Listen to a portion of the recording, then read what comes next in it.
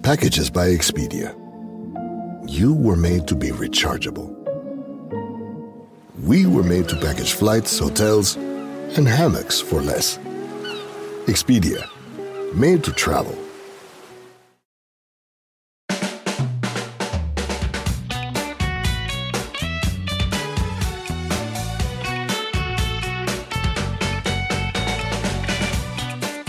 Hi, this is Pod Save the UK. I'm Nish Kumar. And I'm Coco Khan. Have we accidentally fallen into some sort of time machine and wound our way back to Victorian times, Coco? What do you mean? Is it because of the... Oh, it's because of the crushing child poverty and the dumping of people in prison ships. Yeah, that's right.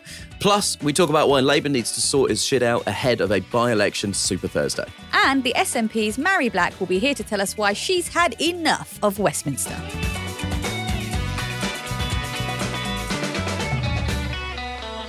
You've brought in plums for everybody today. Yeah. They're your plums. They're my plums from my tree. Yeah. I know. It's surprising, isn't it? I don't strike people as someone that bears fruit, but I do. Is that the way you're... Is that the way you're going to phrase it? Welcome to Pod Save the UK. Coco has borne fruit. But it's amazing how quickly they come in and how many come in. So I have thousands It doesn't surprise of me plums. because I know about your interest in gardening and, you're interested in nature and gardening and all that kind of crap that I couldn't care about.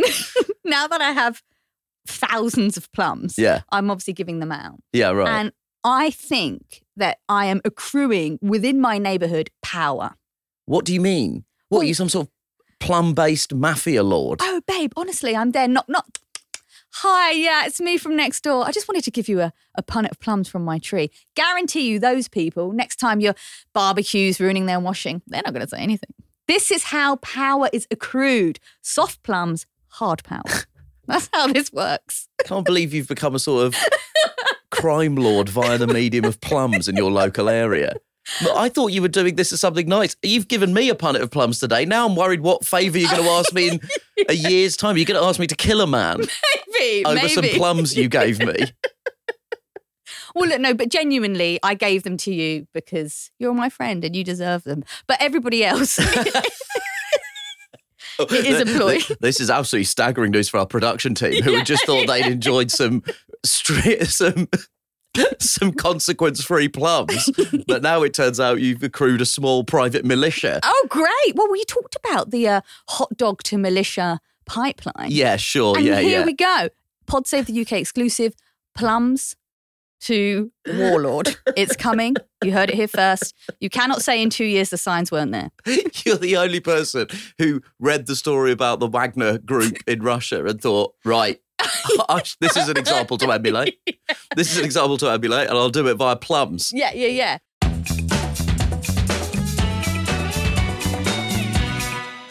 So, while Europe is quite literally on fire, the UK has turned the clock back to Victorian times with child poverty and prison ships hot topics of conversation. This week sees the government's illegal migration bill, which is central to Rishi Sunak's plan to stop the boats, successfully complete its journey through Parliament into the statute books. So the UN's refugee agency has outright condemned this. It said the bill is in breach of international law. So if you're listening, the ghost of Christmas future, while we're on this Victorian tip, right? Yeah. I think Rishi Sunak needs visiting. Rishi Sunak has got his unbelievable Brown Scrooge vibes. Yeah. Rishi Sunak is Bruges through and through. Just on the subject of Victorian England, I've been thinking about this today. What job would you like? If we're going back to Victorian England, I'm going to go for button collector.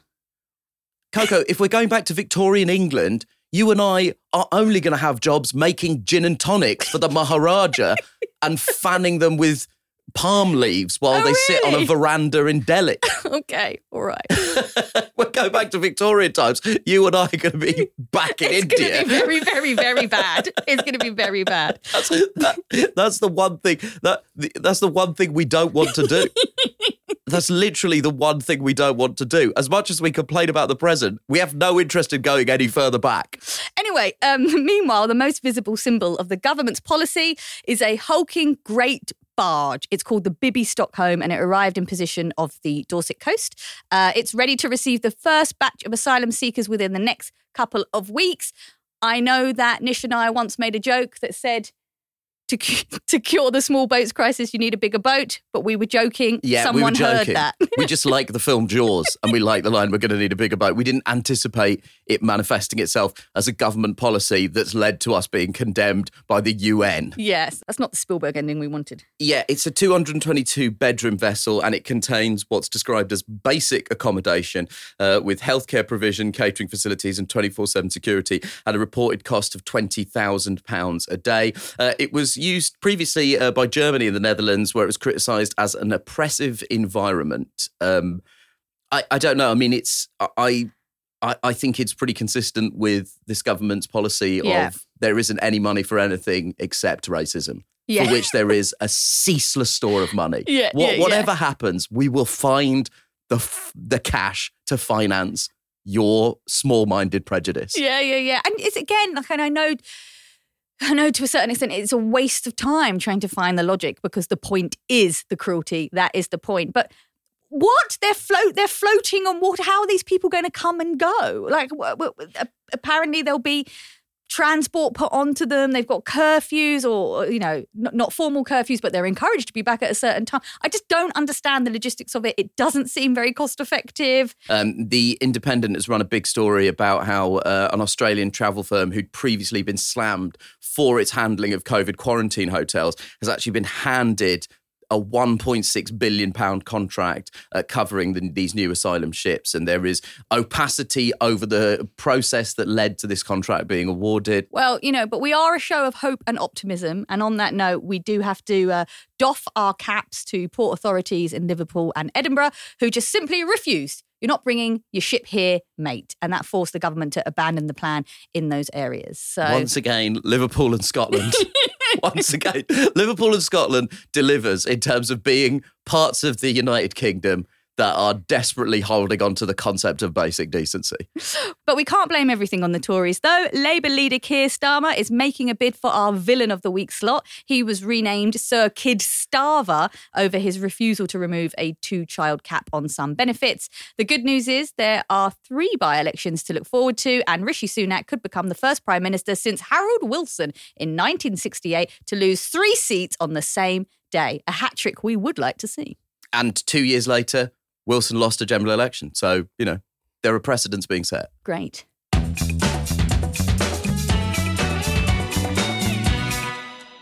So, look, the big question this week is what's going on with Labour? If Marcus Rashford has taught us anything, it's that it's not a good look to be seen to be taking the food out of mouths of hungry kids. And yet at the start of the week, Keir Starmer kicked off a storm within Labour ranks when he told the BBC's Laura Kuenssberg that he wouldn't abolish a 2-child limit on claiming some benefits.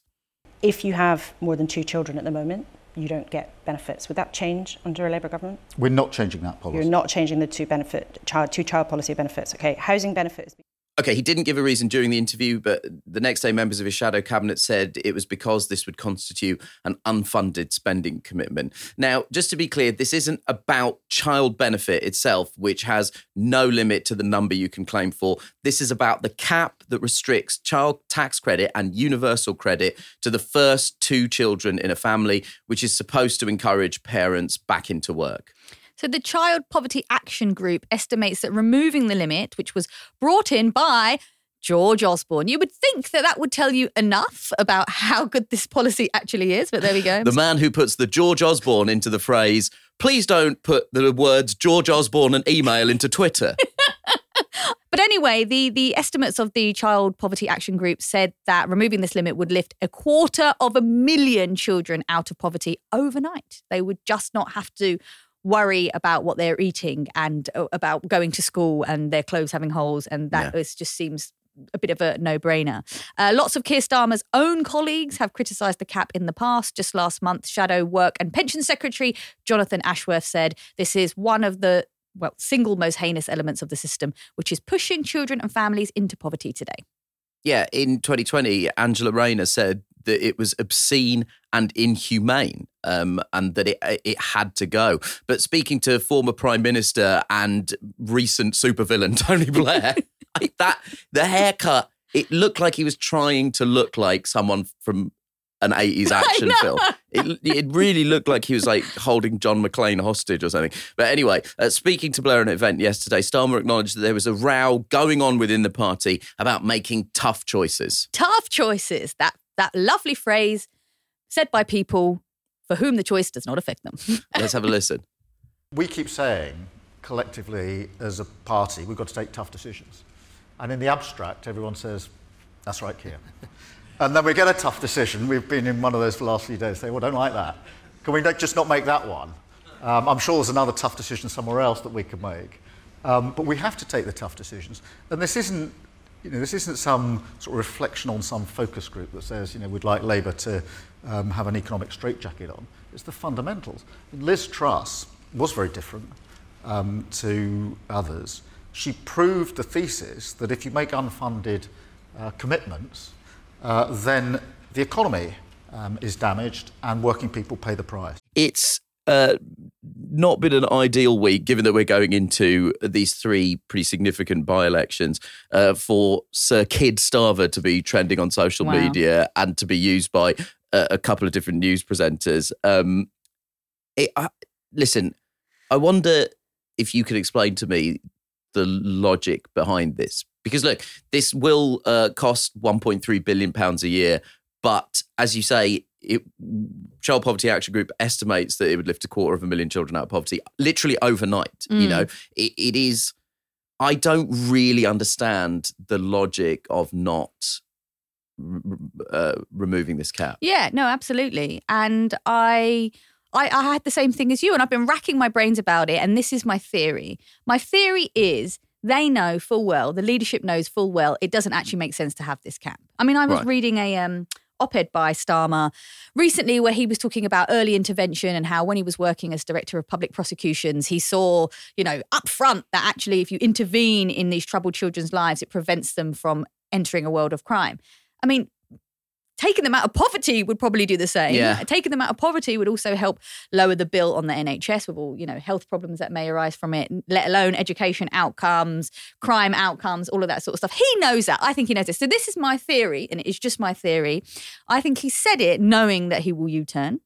But it's just to posture to those swing voters who seemingly are the only people that matter, and saying to them, look, I am tough and I also am willing to play fast and loose with ultimately quite old stereotypes around like strivers and skivers and all those images it conjures up of single parent mums and their 5 kids from different blokes, or immigrants with their 25 children. Do you know what I mean? Yeah, I think this is a political strategy, which is gross and not the politics that I want. I'm sure somebody will say, well, this is you two just being naive.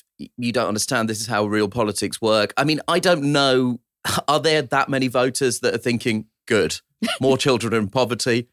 That's a cross next to the Labour Party for me. I'm struggling to wrap my mind around that. It was interesting for me seeing Starmer and Blair together there because, in some respects, what Starmer's doing here is playing with old tropes that probably Blair would have used, again, strivers versus skivers and all these kind of, people who are milking the system. But poverty now has changed. There are loads of people in poverty. There are middle-class families who are struggling, who will be affected by things like this. We're not talking about a small population that can be demonised for political expedience, which was morally wrong anyway. But regardless, I mean, there's loads and loads of people who are really feeling the pinch. And I think they need to sort out their line on poverty because this is not really good enough. The thing that really sticks in my throat about this is that we're constantly told that tough decisions have to be taken. Starmer used that phrase again and again and again. Tough decisions have to be taken, tough decisions have to be taken, tough decisions have to be taken. And tough decisions do have to be taken. But what annoys me is that those tough decisions always involve cutting spending on welfare, cutting spending on state services. Now, that's always going to disproportionately affect poorer people. We never, ever talk about tough decisions in terms of doing things like placing a tax on extreme wealth. The last Labour government did take a very tough decision in the aftermath of the global financial crisis. They introduced a 50p rate of tax because they desperately knew that we needed to inject money into the economy because of the sheer size of the banking bailout and the hole that it blew in our public finances. And I'm just frustrated that after 13 years, that starts with Cameron and Osborne telling us that tough decisions have to be taken, we're still accepting that paradigm, that the only tough decisions that can possibly be taken are ones that punish the poorest people and don't do things like tax extreme wealth, increase corporation tax. Cameron and Osborne, whilst they were saying that tough decisions needed to be taken in terms of cutting public spending, were also lowering corporation tax. We have a system of capital gains tax where it's taxed at a lower rate than income. Right? Passive pots of money that are sat there are taxed at lower rates than income that people work for, which seems absolutely perverse to me. And they're always talking about tough decisions, but they're never talking about tough decisions that might negatively affect incredibly wealthy people. And I am aware that people might say that that's naive, but I also think maybe that's the most realist position given what's happened in the last 13 years. 13 years of underinvestment. Real wages for people living in this country have not returned to their pre-2008 levels. Something has to change. We can't keep talking about tough decisions and only talking about cutting spending. What Starmer is proposing is a 2010 solution to a 2023 problem. And in 2010, that solution didn't fucking work anyway. So coming up next, we'll be talking to Mary Black, Deputy Leader of the SNP in Westminster.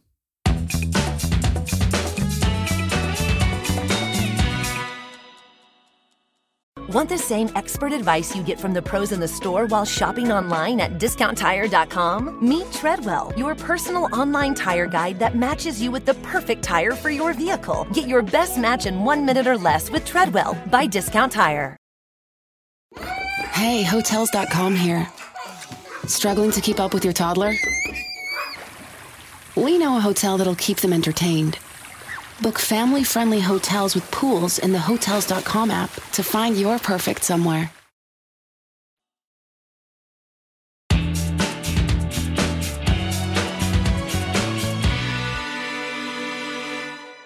Our special guest this week is Mary Black, Scottish National Party MP for Paisley and Renfrewshire South and Deputy Leader of the SNP in Westminster. She was famously elected to Parliament in 2015 at the young age of 20 while still a student at Glasgow University. It made her the youngest MP since 1832. After 8 years in the job, though, she's had enough. She's calling it quits at the next election. Welcome. Hello. Did we get your name right? You did indeed. It's the first time anyone's ever got it right. Yes, accomplishment. I do try and make an effort to find out the specific pronunciation, only because I had people used to call me Nish. Yeah, which I mean, my name is like it's literally just fish with an N. Like, I've never understood how people get that right. I always tell people you pronounce my name as though you're proposing to me.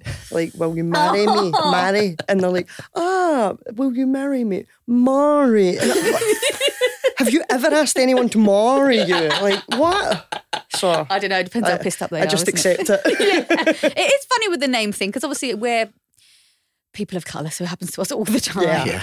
It's Coco, C-O-C-O, and then Khan, K-H-A-N. Mm-hmm. And I have received emails that are Cock Khan. Wow.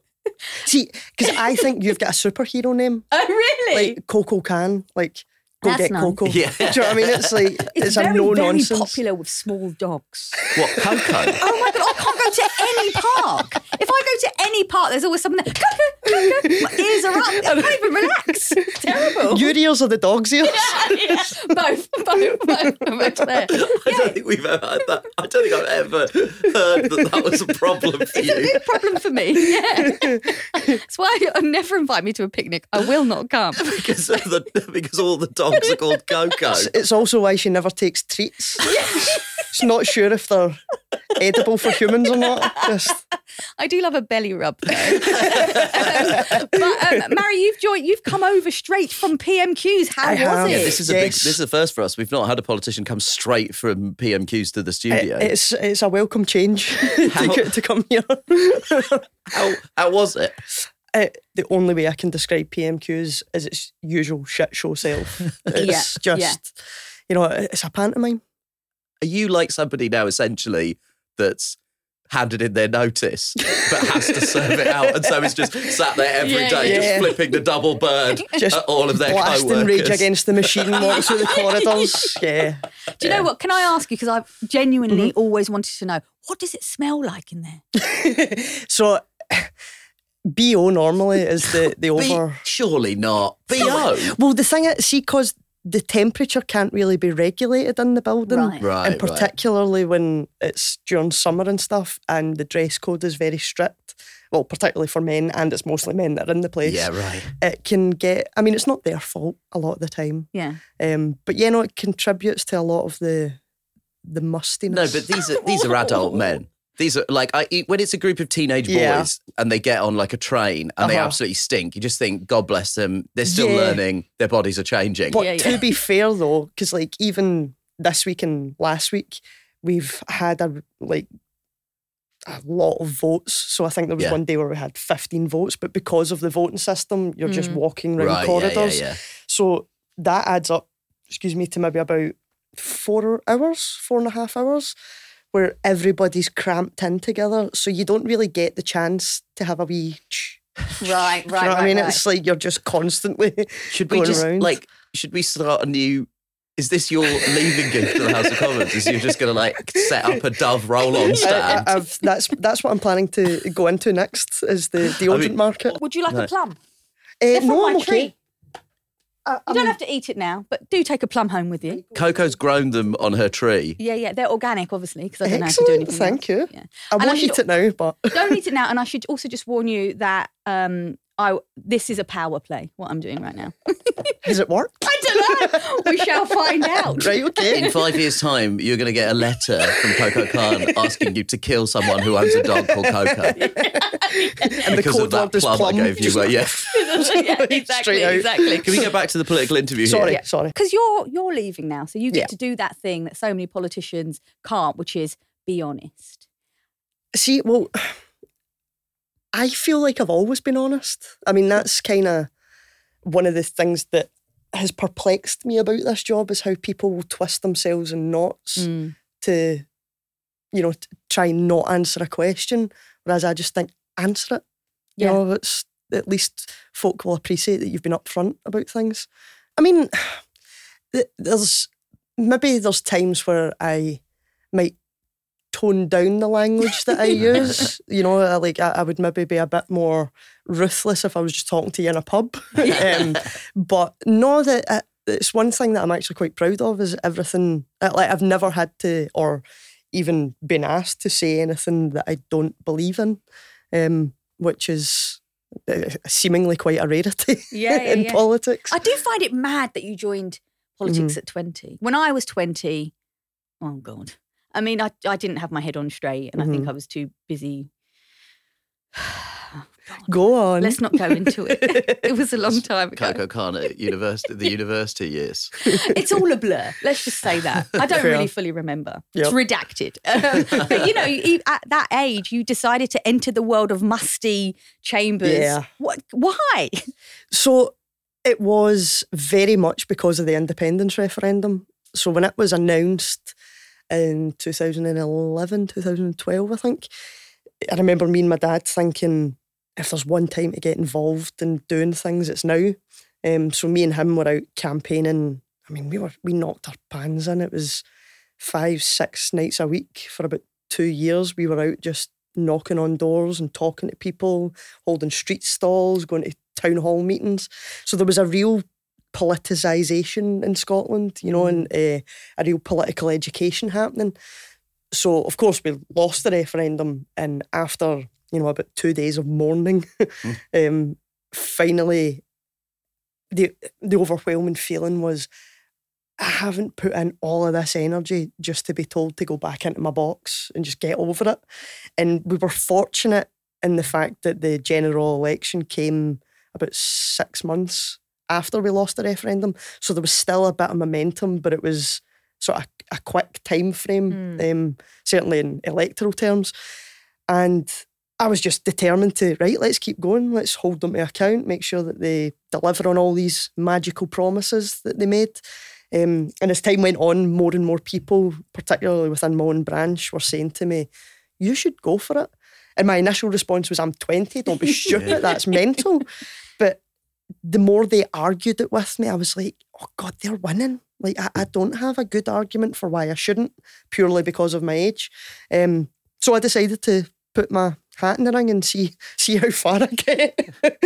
And here I am. Did you come from quite a political family? Because, I mean, I understand that the announcement that there's going to be a referendum on independence must have engaged a lot of people, but it still feels like if that's something you and your dad were doing, is that something that you talked about a lot at home? Well, in hindsight, we were a political household in the sense that we always talked about things. Yeah.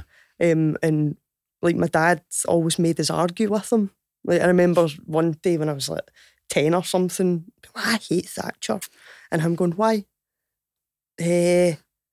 Everybody hates Thatcher. No, but you can't just hate people. What? No, argue. And like my dad's totally anti-Thatcher, right? But that was him. He was trying to get us to engage our brains a bit and actually come up with arguments. Because it's funny how I wasn't. It wasn't until I was in university that I first heard the phrase, oh, you don't talk about politics and religion. Because I'm like, that's all we talk about. But we weren't political in the sense of, being party members or going out actively campaigning or knocking on doors. So we were political in our conversations, but not politically active, if that makes sense. I want to just briefly take you back to 14th of July, 2015, your maiden speech at the House of Commons. We're going to watch a clip of it now.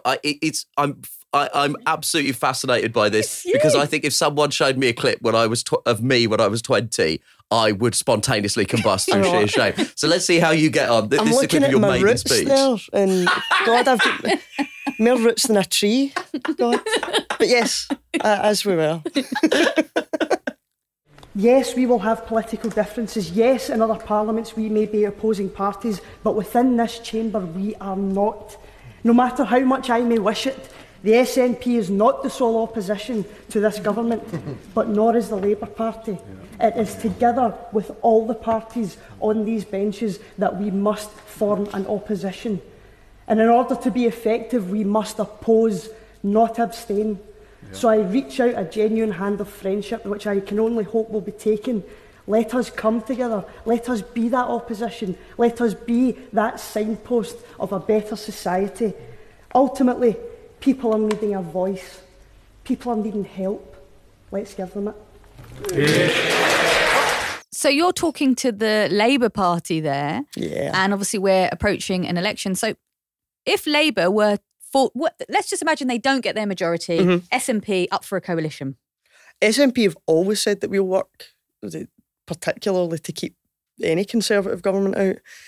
But it's quite sad listening to that again because that hand of friendship has been scalped away so many times. Yeah. There has always been total resistance from certainly the Labour leadership to have anything to do with the SNP. And it's not for any sort of political basis or on the basis of a policy or anything. It's purely because they don't like the SNP. And a large bit of it, particularly in 2015, was a sense of entitlement. It was, you took our seats. Yeah. And they were never yours. Like that just kind of taps into, again, this taking Scotland for granted. That person there on the screen was full of hope. Is this person here in our studio full of hope still? Oh, absolutely. Absolutely. People think of politics as either being this really complex thing that you have to study and you have to, live and breathe it to understand it. And that's a myth.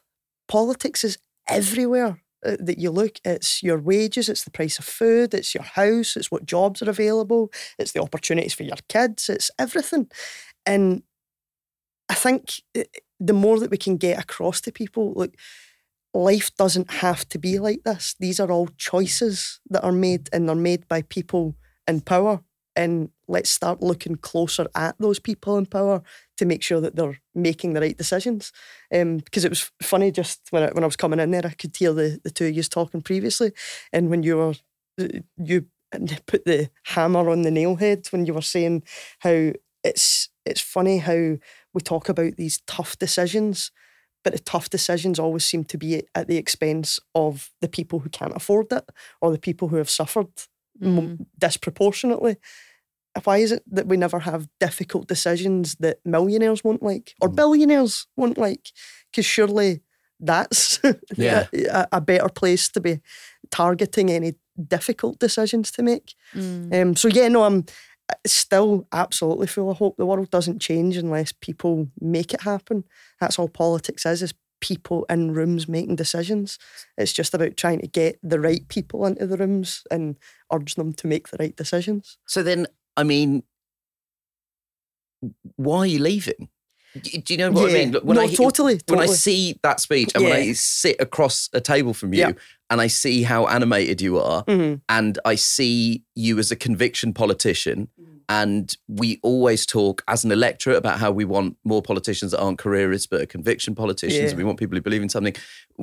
It then seems to me to be a great loss that you're leaving. And what's happened? So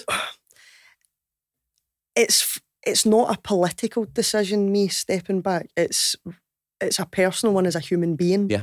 Just in the sense that I've never made a secret about how I feel about Westminster, not just as a political system and how it's set up, but having worked in it for almost a decade, I also don't enjoy it.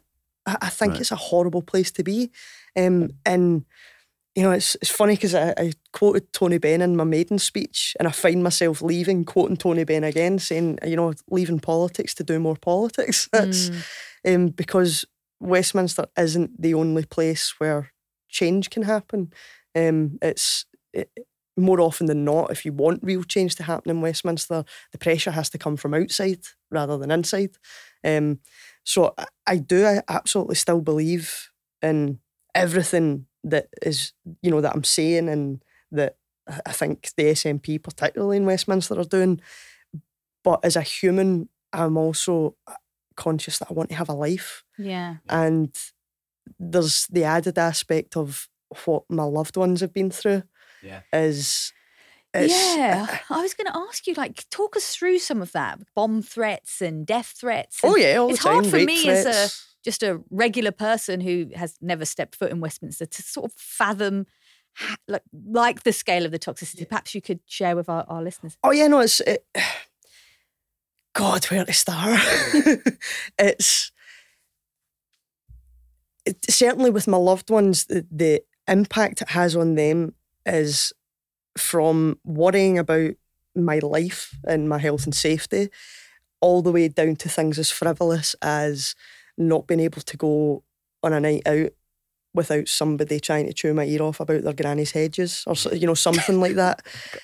And of course, although it's maybe the 15th time it's happened to me that night, it's the first time they're bringing it up. So you have to remain calm and patient and listen to folk. But it starts to take its toll, you know. So it ranges from really frivolous stuff to really heavy stuff. But within the building itself, it's just a disproportionate amount of bullies and sociopaths in the one building, which is also falling apart. You know, there's just danger around every corner. It can be quite... So you mean like the sort of crumbling state of the buildings? Yep. Is that starting to become like... Does it feel like a sort of metaphor for the whole institution? I have been walking through Westminster and bits of concrete have come crashing down. Oh and my it's God. like, oh wow. You know, there's mice running about the building. You're in the cafeteria and you can see the mice scurrying about and you think, this is the place that makes health and safety laws. Yeah. But it can't even abide by them. It's nuts. But so wait, nuts. bullies and sociopaths, like... It's my new book. Can you give us an example, basically? Because I'm still trying to figure out how can someone in a different party bully you? I mean, it can range from good old-fashioned intimidation, whether that's physical or emotional intimidation. Oh my God, people physically intimidate you? What? I mean, not so much with me because I've been very vocal and loud and don't mind, you know, calling things out. But I appreciate not everybody has that element to their personality, but it also, a big part of it is potluck, you know, because I'm conscious that when I say a lot of the time this stuff hasn't happened maybe directly to me. I think a large part of that is because of my personality and how I carry myself. But that implies that then people who have been bullied haven't carried themselves right, and that's not the case at all. So that it can range from like that, just intimidation. It can range from deliberately being left out of decisions or, being stepped over, right the way through to, briefing against your colleagues in the press or whatever, or I've seen folk being physically dragged into lobbies. I've seen folk crying multiple times in corridors, but also as well, I've stepped in a few times where MPs have been speaking completely unacceptably to staff in a certain way, and the staff have to take it because you're the MP. And I just think that's disgraceful. And that's like a specifically the Conservative Party approach, or that is in Labour, in the SNP even? No, I would say there's elements of it in every party. I mean, it ranges. It does range. And I think the entitlement, if I had to say, I've probably seen it more with the more right-wing Conservative side of things. But the way that the place is designed, it's a world unto itself. And I can empathise with how it warps people's perceptions. And there are sometimes, folk will do or say something and you think, you would never have done that 5 or 6 years ago, but it's this kind of almost indoctrination because you're constantly in there, and what's considered normal in Parliament is totally different than what's considered normal in the outside world or in any other world. On your point, when you were saying there, like, being left out of decisions, which obviously, of course, in any setting would be terrible and a form of bullying and undermining people. But also, someone voted for you. How can that's not fair. Like, it's not fair for the people that gave you their vote to represent them, that they prohibit you from doing that. That's like not democracy. I'm angry. I'm furious. Who is it? I'll find them. I'll set all the Cocoa dogs on them. Well, you see, because also, I can't remember who it was, but there was an MP who said that if you're not a millionaire within your first 5 years of being an MP, you're doing it wrong. Wow. And I am just about to say, I don't have enough money to fund the lawyers that would be required if I started naming names. So I've clearly been doing it wrong for the last 8 years. But we know an MP salary. We know what we have to know what you're earning. We know what the Prime Minister earns. Yep. I know I can only imagine it's through, sitting on boards and making connections, right? And maybe if you're in the right WhatsApp group, you might get a $1 billion contract. I'm conscious that we don't want to take up your entire afternoon, so we should definitely ask you about where the SNP is at the moment. Yes. It's been a tough year for the party. A traumatic year. Are you concerned that people are going to think you're stepping down because of the problems that have happened with the SNP, and you're just like, fuck this whole thing? It's funny because I keep having to reassure people there will not be a tent outside my house. Like, I promise you, it's not happening. No, genuinely, that's... We just to briefly explain, there was a police tent outside Nicola Sturgeon's house as part of the ongoing investigation into SNP finances. So there's no... Well, we know there's no tent because you're not a millionaire. If you were sat here with a gold chain and a mink coat, we'd be like, tick-tock, the tent's coming. Yeah. No, I understand that there will be a lot of people who won't believe me no matter what I say, but genuinely, it was election night 2019. I first thought, I'm not doing this again. Really? Because it's such a tiring process. I mean, it's worth it, but it starts to take its toll on you. Are you worried that all of this is going to impact the independence movement, though? It can't be No, great. I'm genuinely not. And the reason I say that is, well, for two reasons. The first one being that even when support for the SNP fluctuates, support for independence is rock solid. It's going nowhere. So that's the first thing. But the second point I would say is that independence is so much bigger than any one person or any one political party even. To me, it's a logical movement. It's a case of, it's a democratic movement. It's about wanting better accountability, wanting better, people power over decisions that affect your life, getting governments you vote for and stuff.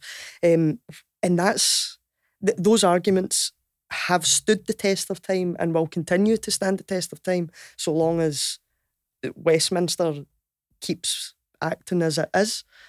So genuinely, I think. But so you're not worried about going anywhere? Because I'm sort of always wary as somebody who lives in England commenting about Scottish independence, but there is always a part of me that's felt,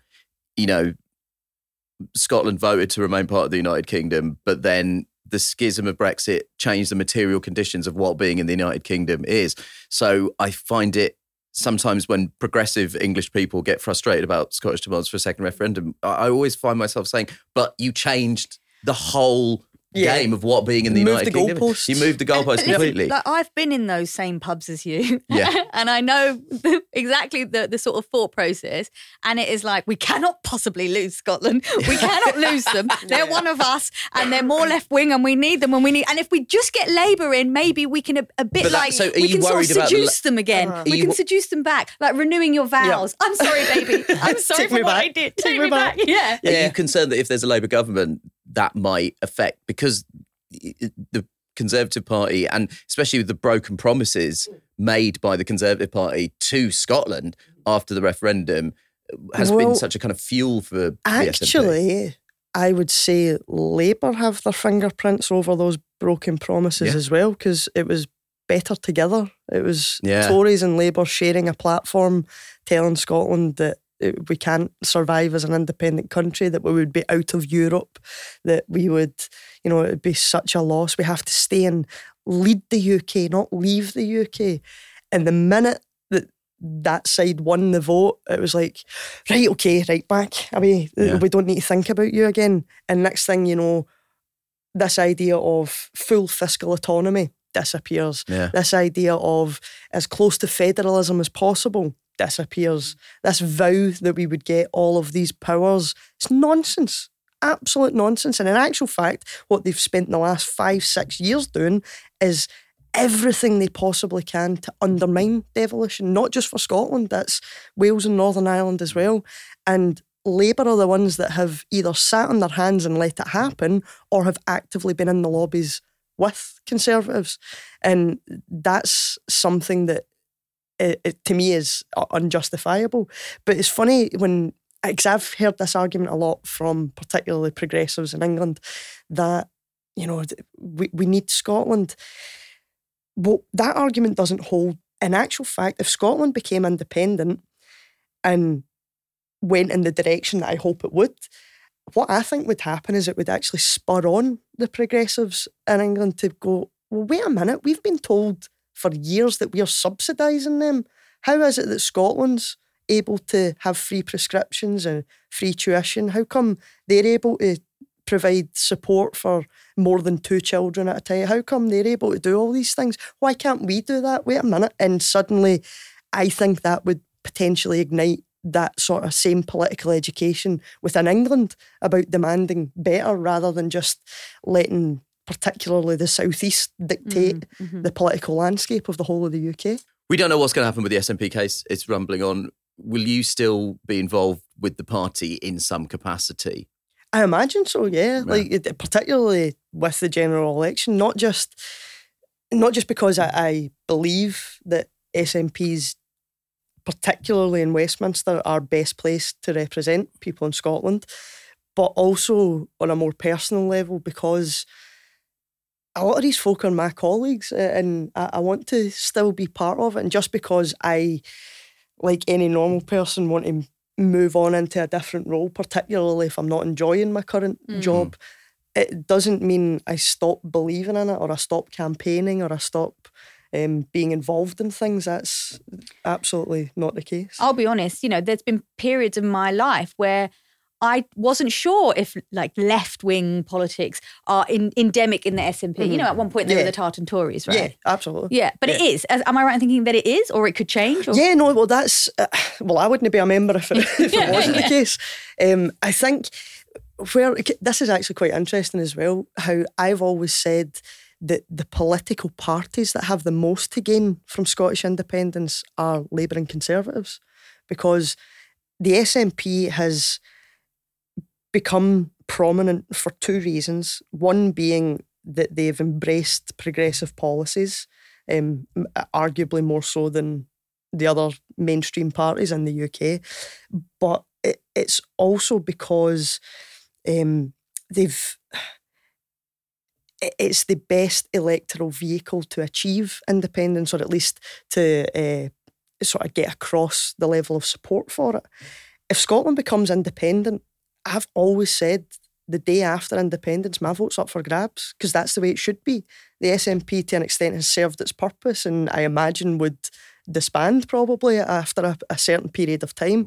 Whereas Scottish Labour suddenly have the freedom to actually make policies tailored to Scotland, rather than doing what we've seen this week, which is Keir Starmer coming out and saying we support the rape clause, and Anas Sarwar in Scotland going, shit, right, yeah, we support it too.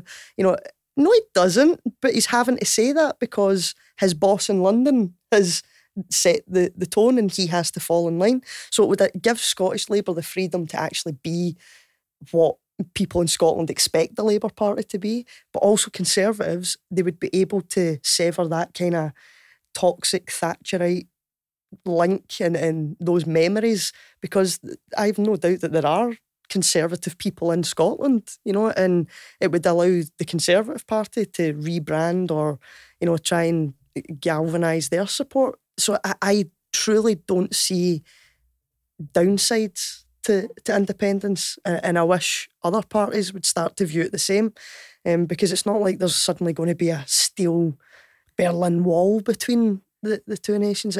That's a fanciful idea. It's just, if anything, that the two nations will actually be talking to each other as equals, as opposed to the current setup that we have. Briefly, we should just contextualise that the rape clause is the clause that blocks parents claiming universal credit of child tax credit for more than 2 children unless they can show that any additional child was conceived through rape, which is... horrific. It's horrific. It's absolutely horrific. Barbaric. Not just morally, but even from a realistic point of view, because I understand that the thing that frustrates me most, particularly about Tory policy, is that if you just say it as a sentence, it seems almost sensible and logical, but then not apply it to real life. Yeah. So say you're in a really well-paying job, or your husband is in a really well-paying job and he deserts you or he dies and you've had 3 kids. Well, yeah, no, the third wasn't conceived through rape, but how am I meant to pay for... Yeah. Do you know what I mean? It's real life doesn't work like that. It's a lot more nuanced. So yeah, it's a cruel policy that I think both parties should be ashamed of. I'm afraid we have to let you go. We've taken up to your time. No, I just want to quickly ask, two things. One is just when someone your age, I think, like retires in inverted commas. Yeah. I think, and I certainly know this for me, you know, there's always an assumption. It's like when Daniel Day-Lewis retired from acting the first time. There's always an assumption that, okay, you're retiring, but we'll see you in 10 years. Yeah. Is that sort of in the back of your mind? You wouldn't rule out a return to parliamentary politics? I'm not ruling anything out at all. Like, I'm being also very honest when I say to folk, I have not got a Scooby what I'm going to do next. Really? Don't have a clue. My mum keeps saying to me, this is either the best or the worst decision of your life. Time will tell which it is. It's nice to know that MPs' mums still speak to them like everyone else's mums. Oh yeah. They regularly tell me how they're sick of the sight of my face. You're pretty beloved. Like, if you wanted to come back, you could come back. You're not going out in shame. Do you know what I mean? Well, according to my Twitter feed, I would dispute that.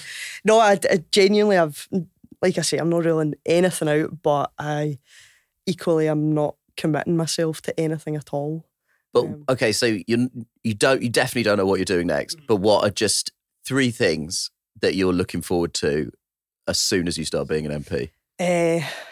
Sleeping, more PlayStation time, and I should fling in my loved ones, more time with them as well.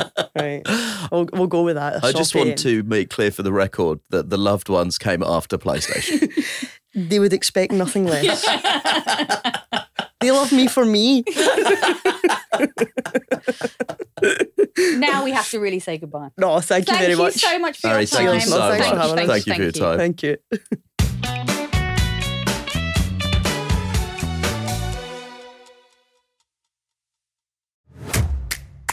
The Crooked Store's latest collection has a clear message for anyone trying to take away abortion rights.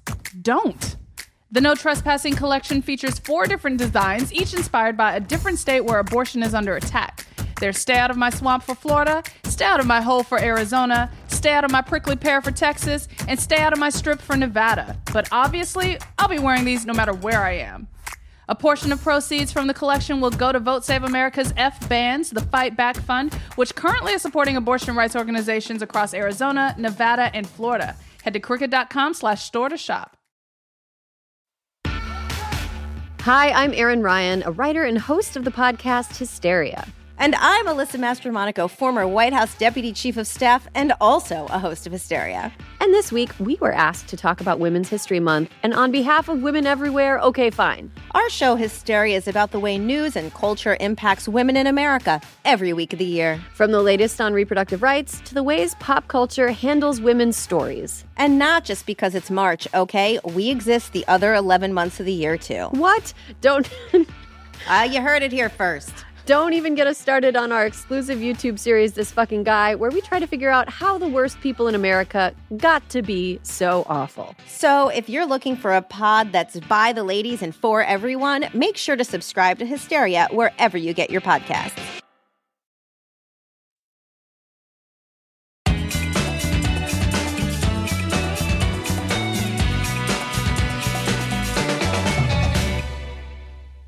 Okay, the House of Commons will be breaking up for a recess as it's summer holiday on Thursday. But when MPs gather in 6 weeks' time, there'll be 3 newbies in their midst because we're recording this on the Wednesday. And tomorrow, the polls will open for 3 crucial by-elections in England that are widely being seen as a dry run for what could happen at the next general election. Just to be clear, for our international listeners, of whom I'm told we're holding on to a bafflingly high number, I sort of just assumed they'd be on episode 2, they'd be like, no, we're out. But apparently the train wreck of the United Kingdom continues to be interesting to people outside of it as well as inside of it. But just for their benefit, a by-election is what happens when a member of parliament chooses or has to step down between a general election. So there's 3 of those happening on Thursday. If this was the States, we'd probably be calling it Super Thursday, but that does not seem on brand for the United Kingdom. And I think it's also hard to bandy the word super around when one of them is happening in a place called Frome, which doesn't seem to lend itself to that level of democratic glamour. Oh, you just got yourself booted out of Frome for that, Listen, comment. You're exiled, I had a mate. lovely time in Frome. I enjoyed performing at the Cheese and Grain. I had a lovely old time. But I'm just saying it's not hugely glamorous. Okay, well, nonetheless, there are 3 seats up for grabs where 3 Tory MPs have quit. One because of lies, one because of drugs, and one because he didn't get a peerage. The B-side that we've all been waiting for. Lies, drugs, peerage, right? Yeah. By-election number 1 is happening in Uxbridge and Ruislip, the constituency that was once held by former Prime Minister Boris Johnson until he decided to step down. That was after the Commons Privileges Committee suspended him for lying to Parliament. The Labour Party is hoping to overturn his majority. That was more than 7,000. And if they do it, it would be a hugely symbolic victory. In Somerton and Frome, which I have remembered is actually more glamorous because it's near Glastonbury, so sometimes people do gigs there. So the Foo Fighters and Paul McCartney have recently gigged in Frome. I rescind all my comments about Frome. It's the most glamorous place in England. In Somerton and Frome in Somerset, the stage is set for the famous Lib Dem campaign machine to produce another by-election upset by overturning a Conservative majority of nearly 20,000. The former MP, David Warburton, resigned last month after allegations of harassment and drug use. He has admitted drug taking after being photographed next to a pile of cocaine, but he has denied any sexual misconduct. And just for clarification, an independent panel found that the parliamentary investigation into him hadn't been carried out to a sufficient standard and has now been closed. he admitted to drug taking after being photographed next to a pile of cocaine like Al Pacino in Scarface. And finally, the constituency of Selby and Ainsty in North Yorkshire. That seat's vacant after Conservative Nigel Adams, who was a Boris Johnson loyalist, should we say, resigned a day after he was snubbed for a peerage. It would usually be considered a safe seat. It was last time commanding a majority of over 20,000 votes, but even that is unlikely to be enough to save the Conservative Party from this ignominy of a hat-trick of defeats. I mean, I don't think it needs saying on this podcast, but we would obviously encourage people to vote. But results from all three will be announced on Friday. And if they do lose all three, it's likely to hugely pile pressure on Rishi Sunak in a week where his favourability rating has plummeted to -40, according to YouGov. That's his lowest level since becoming Prime Minister. And look out for us popping up in your feeds on Friday afternoon with a special bonus mini episode to chew over the results.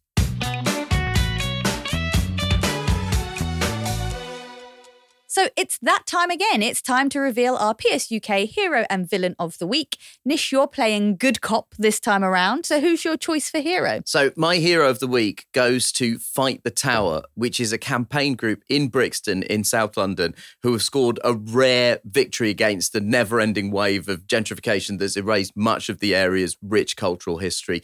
It's a huge victory for community campaigning and resistance because local people have won a 3-year battle to stop Texan multimillionaire. And get ready for this. Get ready for all your boners to soften and your vaginas to dry up. This guy is a multimillionaire / DJ. Awful. Awful stuff. But this guy, Taylor McWilliams, was planning on putting up a 20-storey office block called Hondo Tower in the heart of Brixton. It's a campaign group that formed out of a campaign to save Knorr, which is a kind of beloved local shop in the area, and then evolved into a kind of pushback against the building of this tower. It's testament to the tireless work of these people and a real example of a successful community protest to protect the character of an area. And the protest has been so successful that Taylor McWilliams on Wednesday withdrew the planning application just a few days before City Hall was due to make the final decision on the project. It is everything that we want to celebrate in this show. It's a community action. It's doing something positive within your local area. And it's a testament to the importance of protest and people power.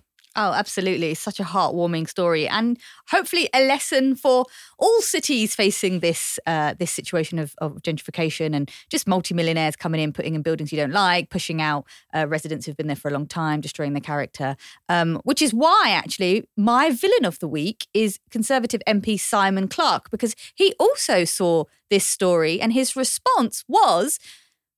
gross, shudder. He tweeted, "This is how countries become steadily poorer." That was it. That's all he said. He was trying to do some mic drop. I mean, what? What is he talking about? I just feel that, like, if there is another way to bring wealth to your community without absolutely selling it down the river, without destroying it, without ripping out the heart of it. Yeah, the man clearly knows nothing of Brixton and has no idea of what the impact of this was. But also, and I would just say this, Simon Clarke was a very close ally of Liz Truss. He's not just any Tory MP, he's a Tory MP who's an enthusiastic supporter of Liz Truss. And I would say, if I had in any way been involved with Liz Truss's political career at all, I would shut the fuck up about how to make countries poorer. Although, actually, it's the one thing she fucking knew how to do. And so if I was Simon Clarke, I would keep my opinions about making countries poorer to myself. Maybe he just meant that genuinely. He's just tweeting things to help others impoverish their lands because he knows all about it. He's a man who clearly knows nothing about anything except talking absolute shit.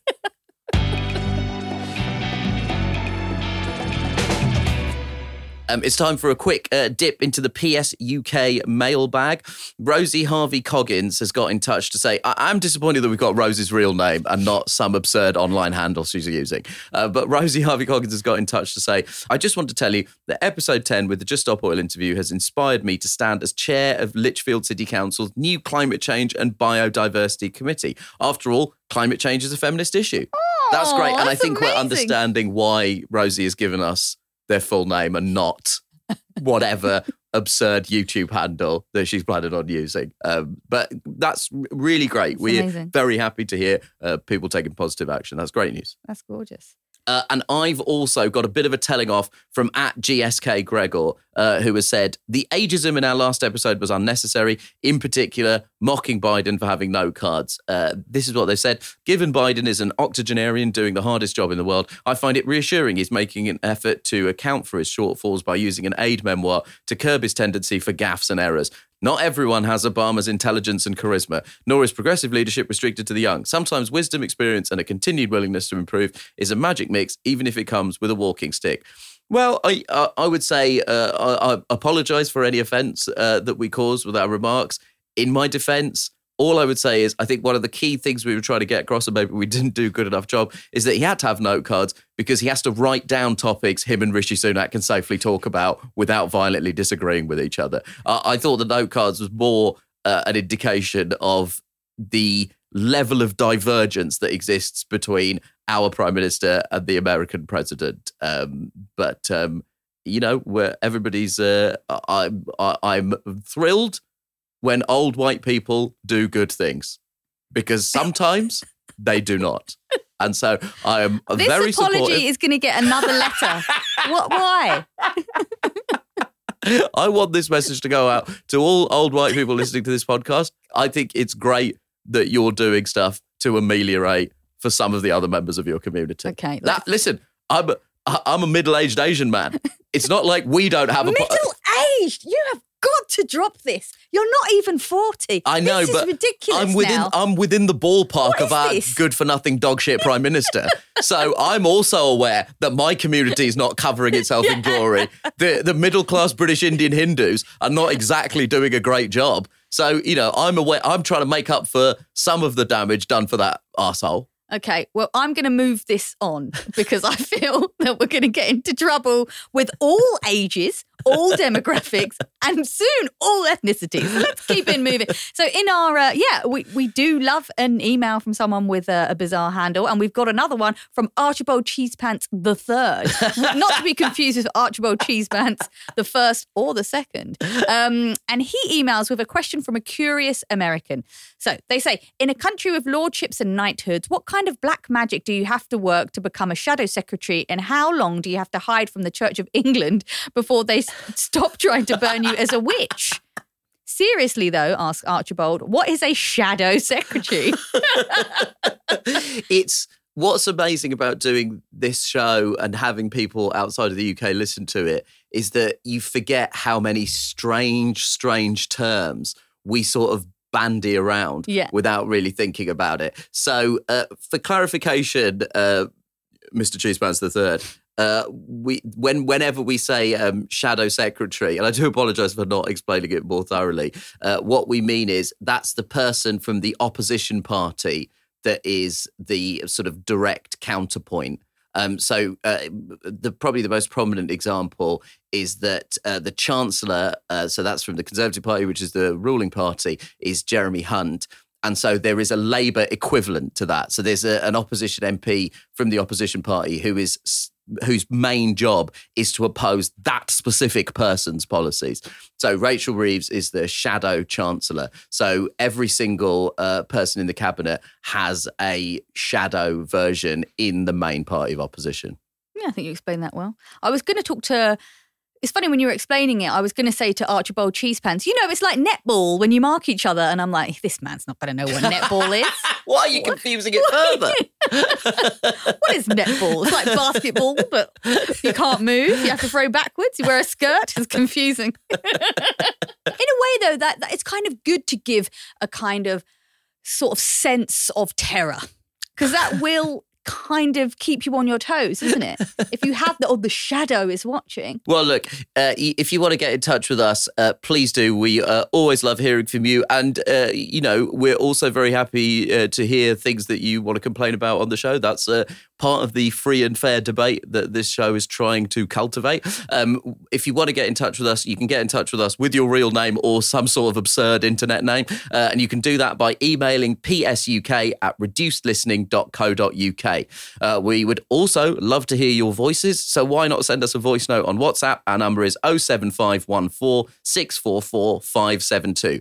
Internationally, that's +44 7514 644 572. And yeah, if we do use something that sounds like a weird term, please pull us up on it, really specifically, because I think it's very good for people in the United Kingdom to realise how weird our system of government sounds. If you're new to the show, remember to hit follow on your app and you'll get a new episode every week. Just another reminder that the British Podcast Awards has a public vote. It's called the Listener's Choice. And if you'd like to vote for us, we would really, really like it. Also, I just quite like the idea of, the people's vote. Yeah. I think that should go to us. I think that would be very nice. And if you agree, then go to BritishPodcastAwards.com/voting. And again, anyone can vote. It takes literally seconds. So it's BritishPodcastAwards.com/voting. Right, I'm going to eat some plums.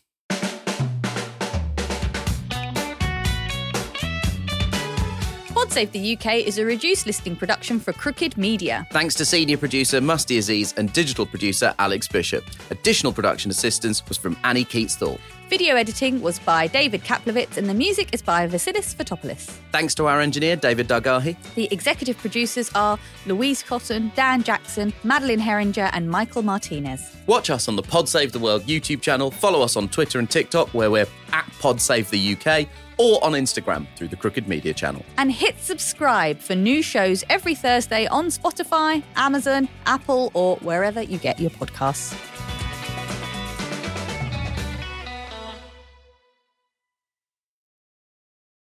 Packages by Expedia. You were made to be rechargeable. We were made to package flights, hotels, and hammocks for less. Expedia, made to travel.